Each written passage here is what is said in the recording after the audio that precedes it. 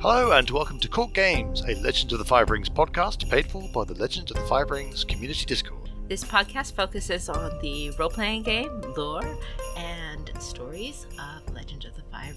I'm Korvar. And I am Kakita Kaori, and we have a special guest today. Today we're going to be joined by D.G. Lederoot, one of the authors of Legend of the Five Rings fictions, including Her Father's Daughter, The World of Stage, Blind Ambition, Court Games, and many others which we will get through as we do the interview. So, hello. We're really excited to have you. Good morning. How are you? Yeah, it's nice to be here. We have lots of questions for you. We've been dying to get the opportunity to talk to you today. You've written a lot of the stories for us, so... Yeah, I guess I have, yeah. I'm not sure if you're the most prolific fiction writer right now, are you, or is Bobby Denton? I don't know. I haven't really counted. It never even occurred to me to count. I did, you mentioned some of the stories like Her Father's Daughter and Court Games, and I'm kind of going, oh yeah, I did write those, didn't I? It's I'm kind of working on things or looking forward to things that I'm about to be working on. So yeah, I have written a few. That is true. I'm counting 9 here, so that's pretty good. Okay. Yeah, that's a lot of stories, isn't it? Yeah. Well, could you tell us how you first got picked to do writing for FFG for Legend of the Five Rings and how you found out? That sort of thing. Well, I was in a pretty admittedly unique situation because it really was right place at the right time. I had been working for AEG, the previous owner of the game property of Legend of the Five Rings. And through a series of circumstances with AEG, I ended up as the brand lead, the brand manager for Legend of the Five Rings at the time that the decision was made to sell the property to Fantasy Flight. So I oversaw the sale from AEG's perspective, and I had a fair bit of interaction with Fantasy Flight as a result. And during the course of that, I don't even remember who I talked to. I asked someone. I said, hey, I'm a writer. I've got a couple of novels published. I know the setting really well. Are you interested in some writing? And it was Katrina who eventually got back to me and asked to see some writing samples. So I sent some in, and she liked them. And next thing I know, I'm a writer for Fantasy Flight for L5R. But it was kind of a unique way of getting right. That sounds awesome. Well, yeah, whatever works. Yeah, absolutely. That's right. I mean, Lord knows I've submitted my writing to many other places for. And not just L5R writing. I mean, I write quite a bit of other stuff, and I have a stack of rejection letters to prove it. So, it worked out well this time. Sounds pretty. You seem to be writing a lot about the Scorpion and the Crane thus far, at least in the writings for FFG. So, can you tell us a little bit about what your opinions are on those clans? Okay.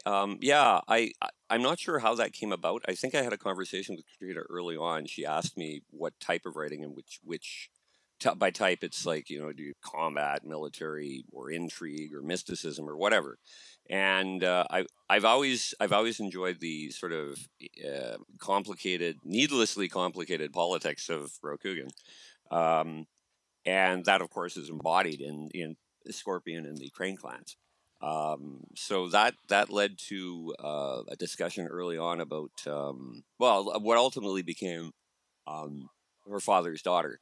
I don't even remember all the early conversations. Mainly with Katrina, but it came about that I think I said I'd be happy to write Crane fiction because that's what she was looking for, and then I kind of made the point because of the way that the situation in the Empire had evolved at the beginning of the Fantasy Flight timeline, with the Crane having suffered damage to their lands from tsunamis and all this other stuff going on in the Empire, and the Scorpion being in a kind of a position of ascendance. I thought, well, these two clans, they're already mirror images. They're already remarkably similar, and yet entirely different.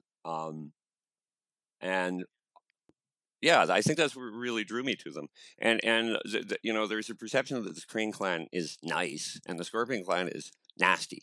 And one of the things that I wanted to explore is the nature of being nice in Rokugani politics versus the nature of being nasty. And which is why I think later on in the story Court Games, I believe it was, I had an opportunity to write about Kita Yoshi, and so there was an opportunity to portray a Crane character. I know that there are people who complain about his portrayal, and I'm not going to get into that. I mean, I don't have a problem with it.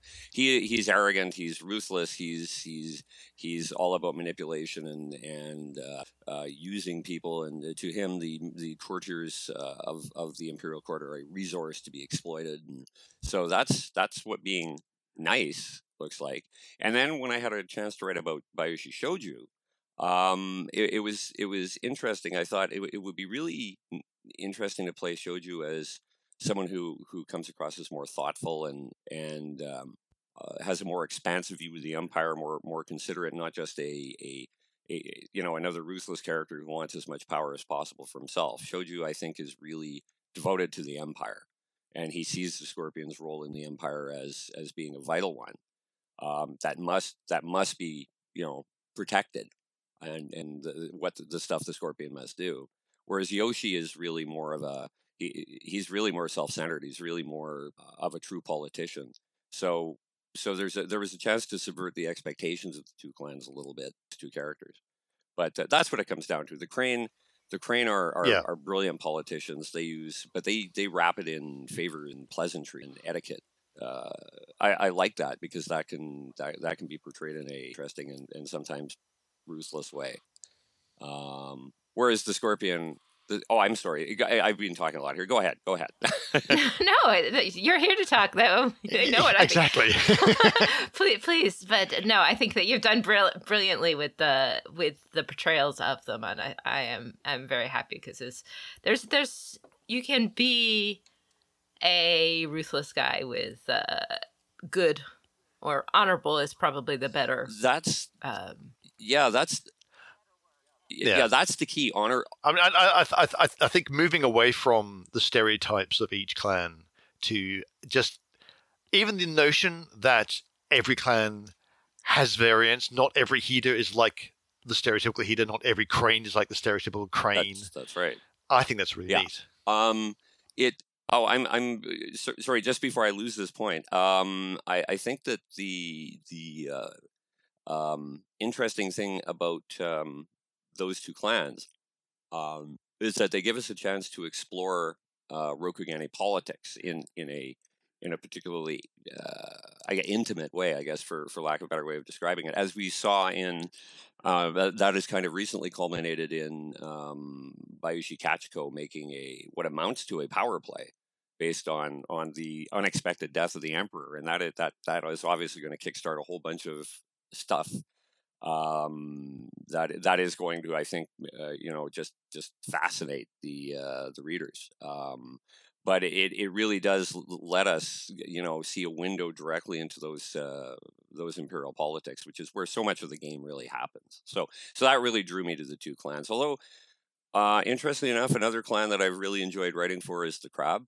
Perhaps for the exact opposite reason, because they are so uncomfortable. They have such an uncomfortable relationship with the regular politics of the Empire. It makes them very interesting in their own way. So yeah.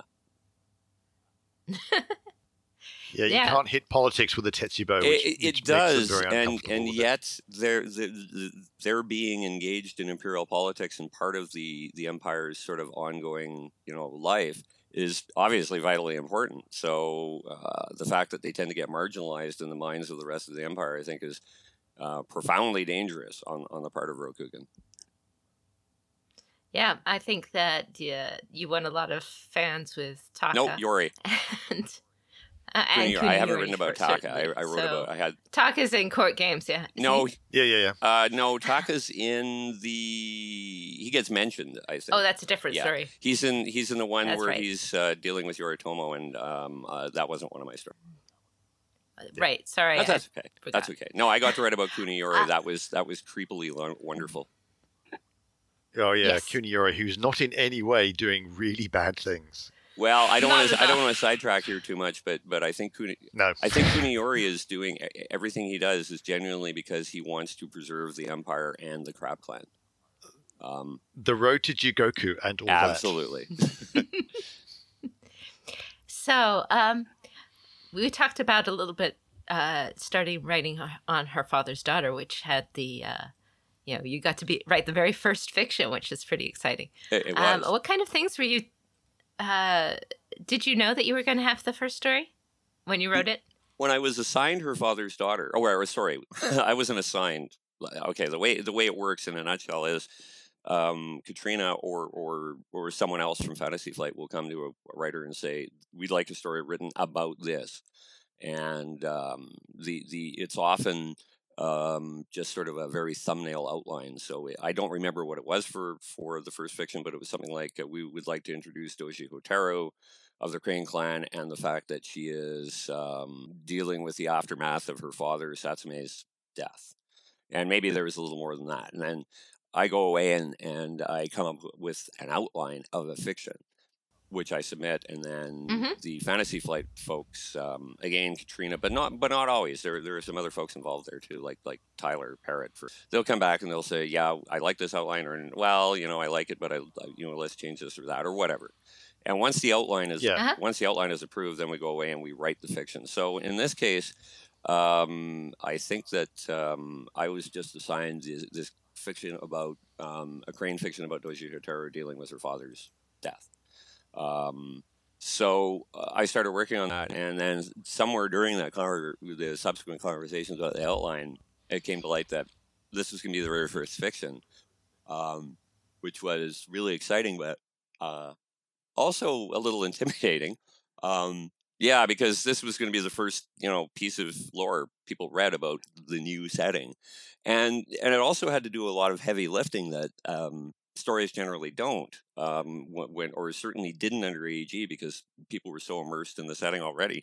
This one had to be designed so that it could introduce new people to the setting. So there were some things that had to introduce right away. It had to introduce the concept of, samurai, and the fact that these people were in clans in an empire, and there were things going on in this empire that were problems for them, and so on. So a lot of Her Father's Daughter was shaped by the fact that we had to introduce the world, but we had to do it in a way that wasn't just exposition.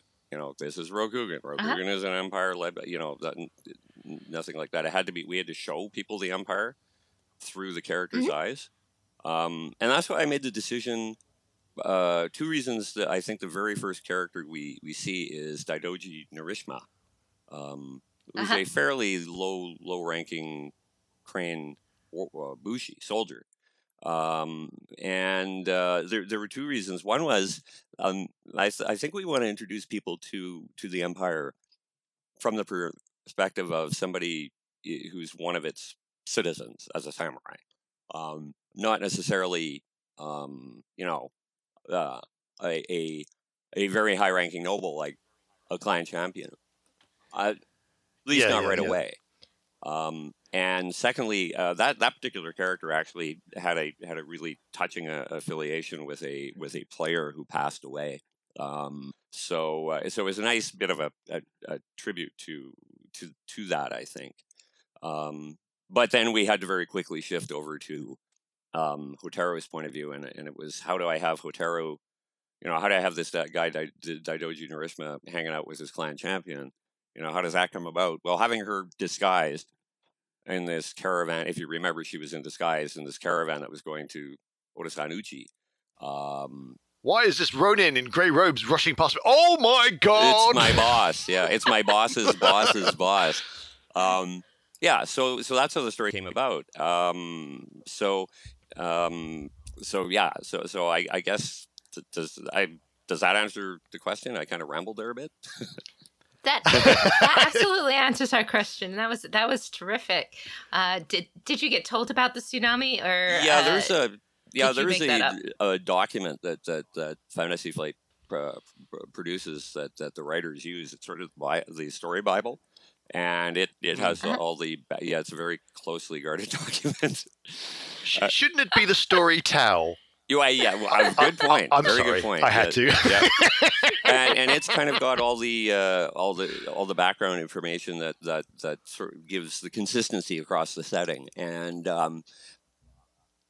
In there, Okay, if there's any real life ninjas out there listening to this podcast, you know where to go. No. Oh, no. Very- Oh, okay, that would be bad. All right. I don't think it's a secret that these sort of multilateral groups of writers who write for properties probably have some documents to unify you it. certainly hope so.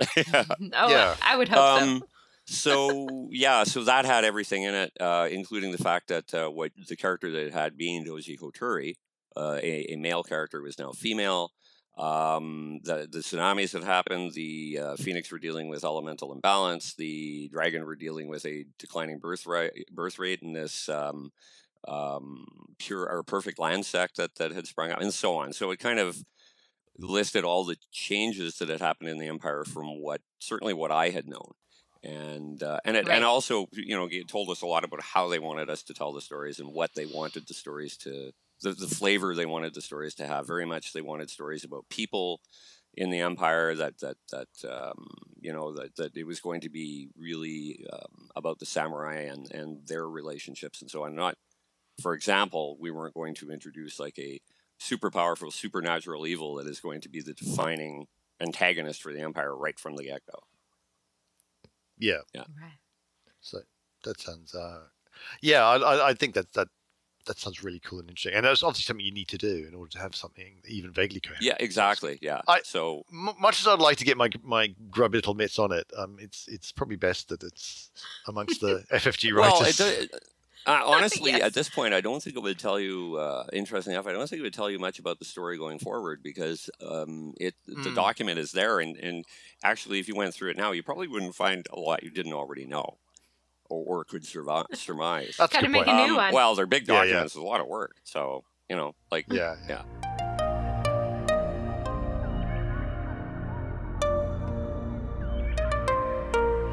So moving on a little bit from Her Father's Daughter, which is kind of the first of the fictions the first fiction that came out.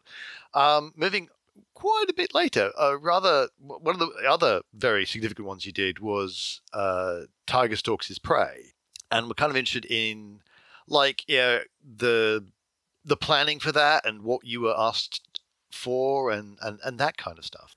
Oh, I was just going to say, obviously, there's that, and it sets right into Children of the Empire, which you also wrote, and then where we are today. Right.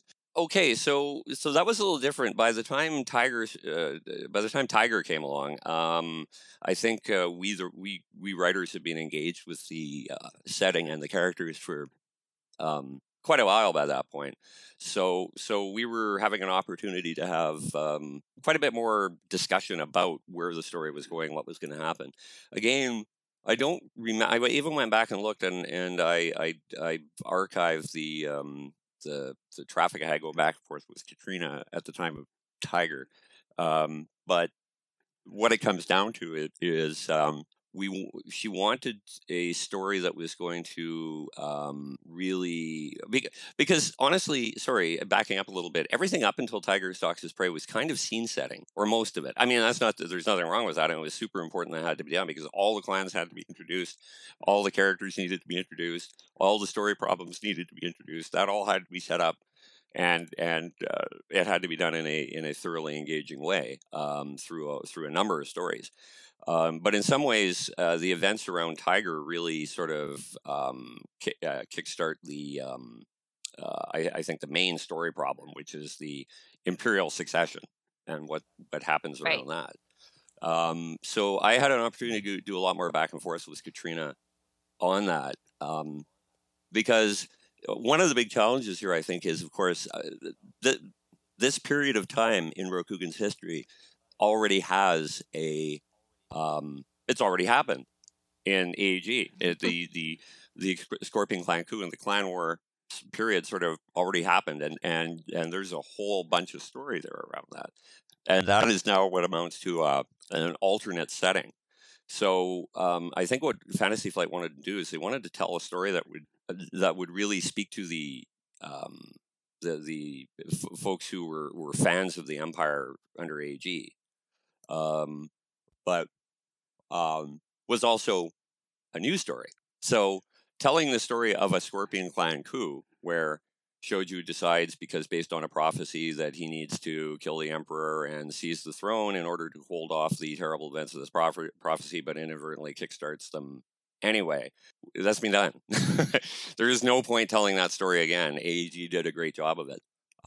So what do we do with these characters that is similar to but different from what happened before? And that discussion led to Hantei, the 38th, the emperor, deciding to upend his succession, appoint his younger son as his heir, and skip over his older son, who he saw as being a real problem. Yeah, so he's not the only one. Yeah, and the result of that, and it worked out really well. The result of that is that Daisetsu. I keep want to say Dairu because of writing Children of the Empire. Daisetsu, the younger son, the younger prince.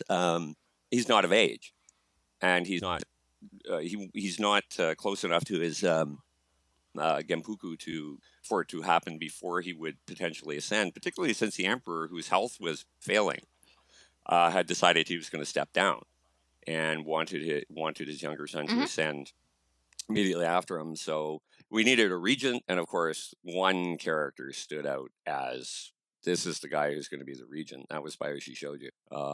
Yeah, so that's kind of where that story came from. It came from, okay, so we want the emperor to step down. We want to put Daisetsu up in his place, and we want Shoju to be the regent. How does that come about? And that led to the thinking that eventually became the outline, that eventually became the story, that became Tiger Stalks His Prey. Awesome. Thank you. That was great. Yeah, no problem. I think one of the things I kind of want to mention about those stories, Tiger Stalks His Prey and The Children of the Empire, did you do all of those or not? I can't. Oh, you did 1 to 3. I did all the, yeah. I like the main thing is the way you humanized actually quite a few of the characters, but specifically Satori, who had just been the bad prince. Let's just steal Joffrey from Game of Thrones. That's who he is. Yeah, I guess so. I hate to say it. I'm going to admit something that I guess is a little shameful. I'm not a big fan of Game of Thrones. Scandal. Yeah, I'm just not. I mean, it's good, but that's I apologize to anyone out there who's offended, but I'm just not a big fan of Game of Thrones. So I did not specifically use Joffrey as a model for Satori. Well, actually, no. I kind of think you did literally the opposite, because I think that's kind of where Satoshi was heading. From what we all heard from other people, look at the bad things he's done. And that's essentially because we'd only ever seen him from the outside. We'd only seen his actions. Well, and we had to give understandable motivations to these characters. I mean, fiction only really works when the characters are people that the reader can understand. And that doesn't matter whether they're magical samurai or aliens in the distant future or whatever. I mean, we still need to be able to relate to the characters. And Satori, no person is universally bad. So like I mean even Fu Lang has a soft spot for his sister Shinjo. So they're not so Satori couldn't be just this horrible human being and that's it. And I when I was asked to get inside his head for children, I kind of thought, okay, so what would make someone who is about to become the most powerful man in the most powerful mortal in the universe, as far as the rest of the empire was concerned, what would make him be such a jerk? And it just struck me that if you had a kid who was naturally gregarious and outgoing, and you pin him into a role from the moment of his birth that he cannot shake, that this is what his life is going to be, and then you surround him with all the machinery and stuff that is going to groom him for that role, you end up with someone who he doesn't have friends. He really does. I mean, he just doesn't have an opportunity to have friends. And the fact that Bayoshi Dairu ends up deciding that his younger brother Daisetsu is going to be his best friend. That was a way of encapsulating the fact that Satori really has no one. All he has is whoever is inside his head, and the person inside his head is lonely and resentful and really quite sad. So, and that translates in angry, angry behavior. So, So it was really important that even when Satori showed up in Tiger Stalks' phrase, he's a turd. So people needed to understand why he was like that, and I think that's what Children of the Empire gave, because these characters, Satori and Daisetsu, are going to be pivotal characters going forward. Obviously, I'm not breaking my NDA by saying that. So we need to know them pretty well. You talked a little bit about who's not influencing you, which is George R.R. Martin, which is great. What authors do inspire your writing style? It's funny. Martin is, I think he is one of the best world builders I've seen in a long time, and he develops brilliant characters. I just don't think he's a very good storyteller. If he teamed up with someone else, someone like I think I recently said this somewhere, someone like Brandon Sanderson, him together with Martin, and they collaborated, I think they would produce fantasy fiction that would be absolutely stunning. So actually there's one, Brandon Sanderson. I really like his writing. Yeah. And there, God, I've read a lot of stuff. There's a lot of writers out there. And the ones who have probably influenced me most regarding L5R, would be, Raymond Feist. He's a fantasy writer. He's not new. He's been around for quite some time, but he collaborated with another fantasy writer, Johnny Wirtz, and they produced a series of books that start with Daughter of the Empire, which is almost Legend of the Five Rings, the book. I highly recommend it to people, Daughter of the Empire. That's a good one. Let's see, I guess that for relatively recent contemporary writers, I'm assuming he influenced my writing style for L5R as opposed generally, because I read a lot of stuff that isn't L5R. I mean, I think both. I think both would be interesting. Oh, okay. Oh, absolutely. We're writing down. We'll tell our readers to go read other books. Sure. That you're recommending. Oh, now I can't remember the name of this writer. There's a series of books that are sort of very heavily based on feudal Japan. I think it's the Otori, Otori. Yeah. Oh yes, Otori, Nightingale Floor. Yes. That's that, right? That's right. I really like that series too. That's another series I really enjoy and really stuck with me for when it came to writing L5R. But more generally, I mean, I do read a lot of stuff that like science fiction. I read a fair bit, and I think one of my favorite science fiction stories is The Forever War by Joe Haldeman, which was sort of based on his experiences in Vietnam. It's a brilliant piece of science fiction writing, and Cory Doctorow, who is a fellow Canadian, he wrote a book called Little Brother, which is about the surveillance state, and his writing, he really taught me about portraying characters, especially younger characters, in a convincing way. So I mean, I could go on like this for a long time, but that's sort of, that gives you an idea, I think, of some of them anyway. Thank you very much. Of the other L5R writers, the ones who are writing the minute, or like the ones from AEG times, do you have any ones you particularly look up to and particularly admire? Oh my goodness, that's such a difficult question, because the other writers are. It's funny in a way. The other writers, I read their stuff, and I go, oh God, I wish I could have written that. Oh God, why didn't I write that? I mean, there are some brilliant people working on this game, and for me to single out some that I say I like, that are my favorites, would imply that I like others less, and it doesn't really work. It doesn't really work that way.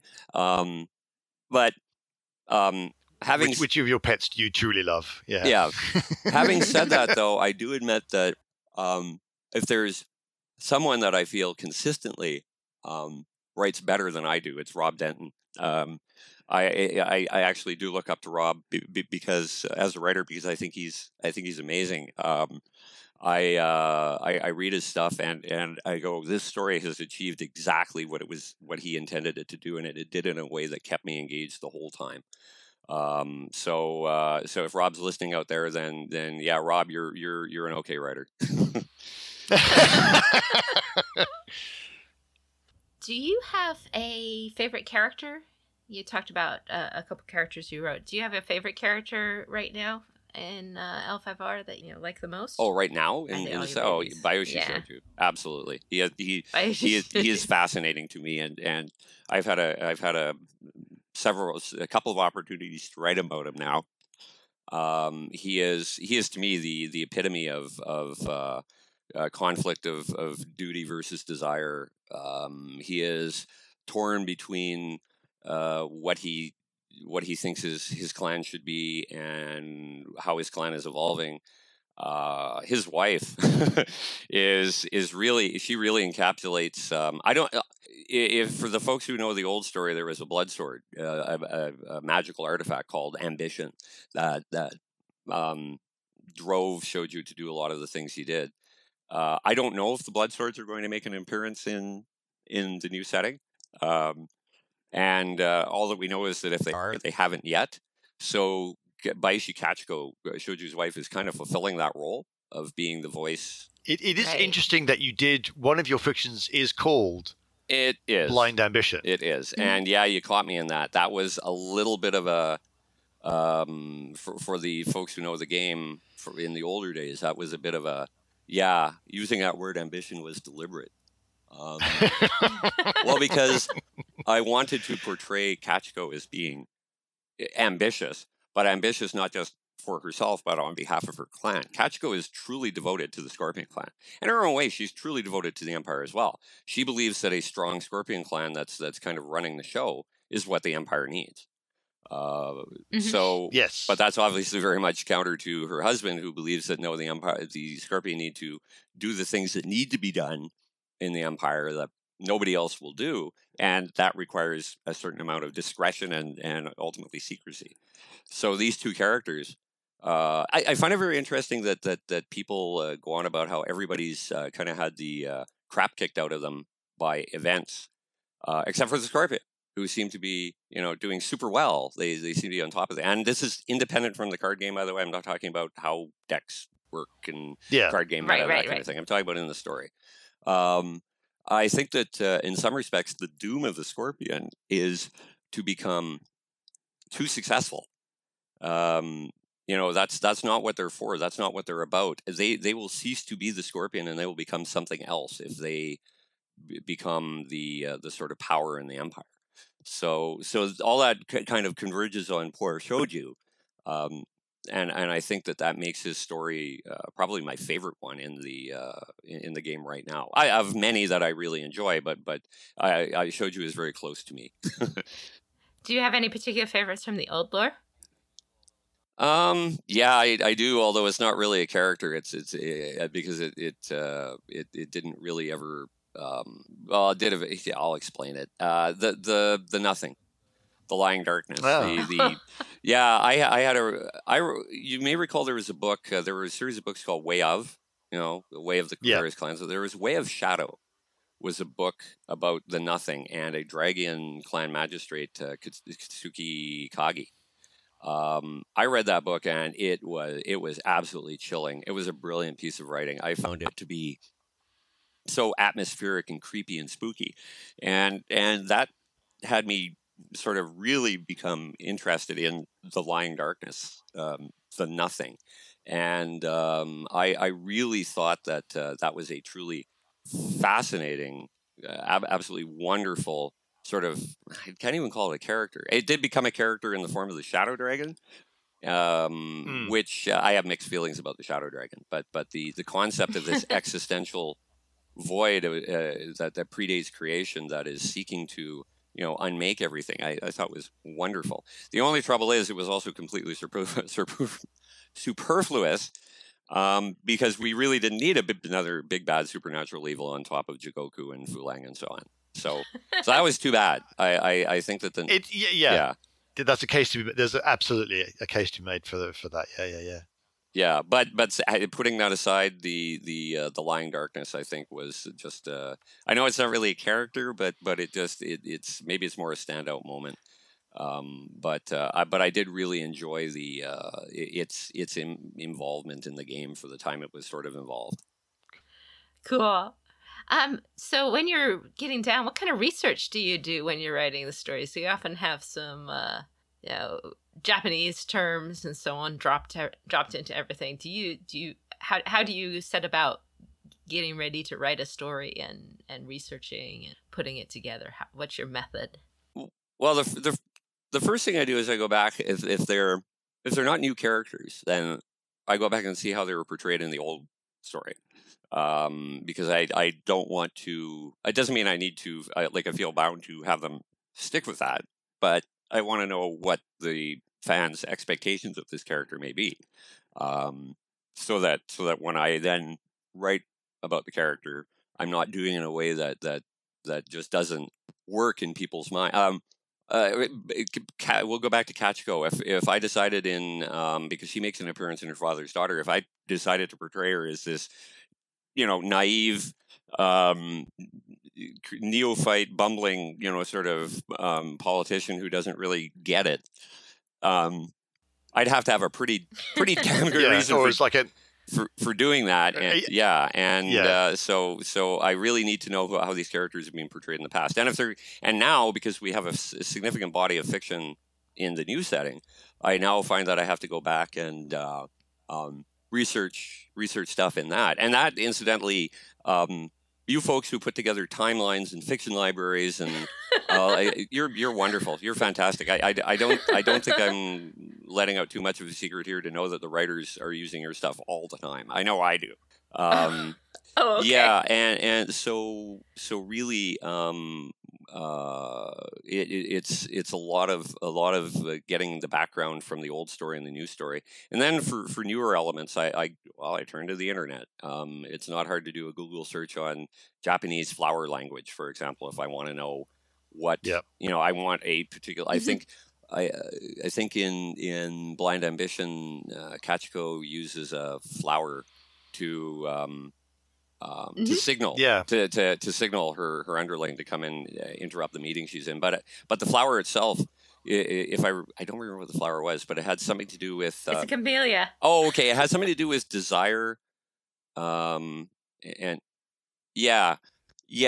and she was trying to manipulate through seduction the character she was with at the start of the story, the Otomo Daimyo. Mm-hmm. So just by putting that flower there, that in the language of flowers was about desire and longing and that kind of thing, that was sending him a message. So yeah, and then there's a ton, just a ton of stuff out there. If I ever need creepy Japanese monsters and mythological creatures, I go to yokai.com. I love that site. I use that site a lot. So I do all this research, and then I make sure that I've got a pretty good idea of the characters and any new elements I'm going to introduce into the setting. Although you may have noticed that the amount of foreign language in the stories has actually decreased, and I think Fantasy Flight has made a decision that they would like to use less of that. Stick with Shugenja and Bushi and that kind, because they're well used terms, katana, that kind of thing. But I think there's a preference there we're finding as writers. I know I am finding as writers that they don't really want, call it a wicker basket, for example, instead of using the Japanese term for it, because that's just needlessly complicating things. But yeah, I think that's kind of the process I go through. And I think, to wrap up, I think we're going to go with this question, which is, if you had to do an elevator pitch for Legend of the Five Rings and Rokugan for someone who hadn't heard about it, what would you do? What would you use? That's a tough question. My tendency is to go back to there. Have you ever seen the movie Snakes on a Plane? Yep. Well, no, I've heard. That's not true. I've not actually seen it, but I've heard of it.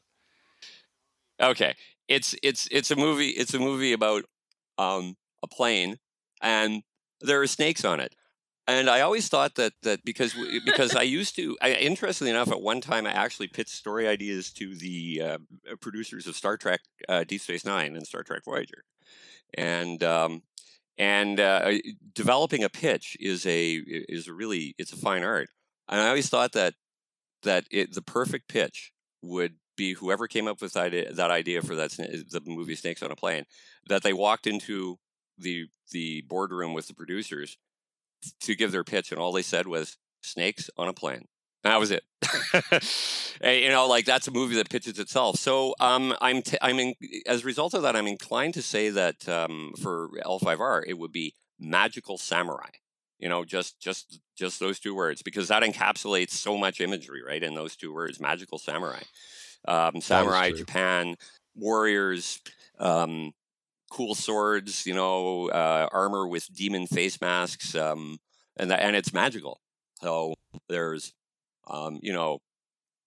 spirits and ghosts and all this kind of stuff. I mean, that's not much of a pitch because it didn't really tell you very much, but I guess that I would use that as the starting point, and then I may, at the risk of, I may end up with too long a pitch or for an elevator pitch, but something like, in a land of magical samurai, characters struggle. I'm doing this off the top of my head, by the way. Characters struggle with the problems of running an empire in the face of ongoing calamities. So something like that. But magical samurai would be is certainly a significant part of that.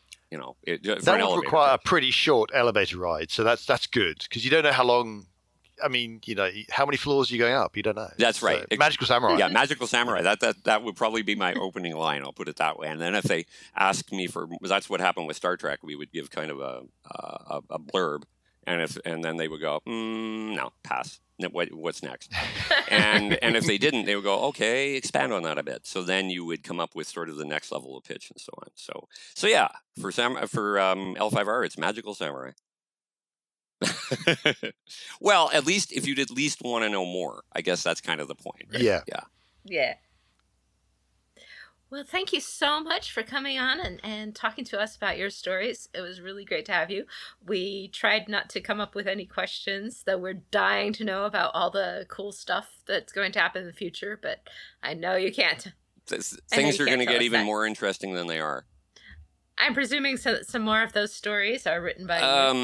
I'm going to really respect my NDA here and not even say that. I can't say. Yeah. I can neither confirm nor deny. Yeah, exactly. Neither can my NDA. Yeah, that's right. But we really appreciate you talking about what's happened before. We look forward to anything that might be coming. Thank you very much for having me. I really enjoyed it. And before we let you go, is there anywhere people can find you on the internet? I probably am most active on Facebook, where I'm under the name Dave Latterroot. And then the other place, I am on a site called Wattpad. It's a big site for writers, WATTPAD, and I'm DG Latterroot on there. I don't have any L5R stuff on there. I have a bunch of other stuff on there though. So if people are interested in reading stuff that I write that isn't L5R, go to www.wattpad.com. and do a search on DG Latterroot, and you'll find my stuff. Awesome. Well, this was the Court Games RPG podcast, and Akita Kaori signing off for today. May the fortunes favor you. And until we meet again, keep your jade handy.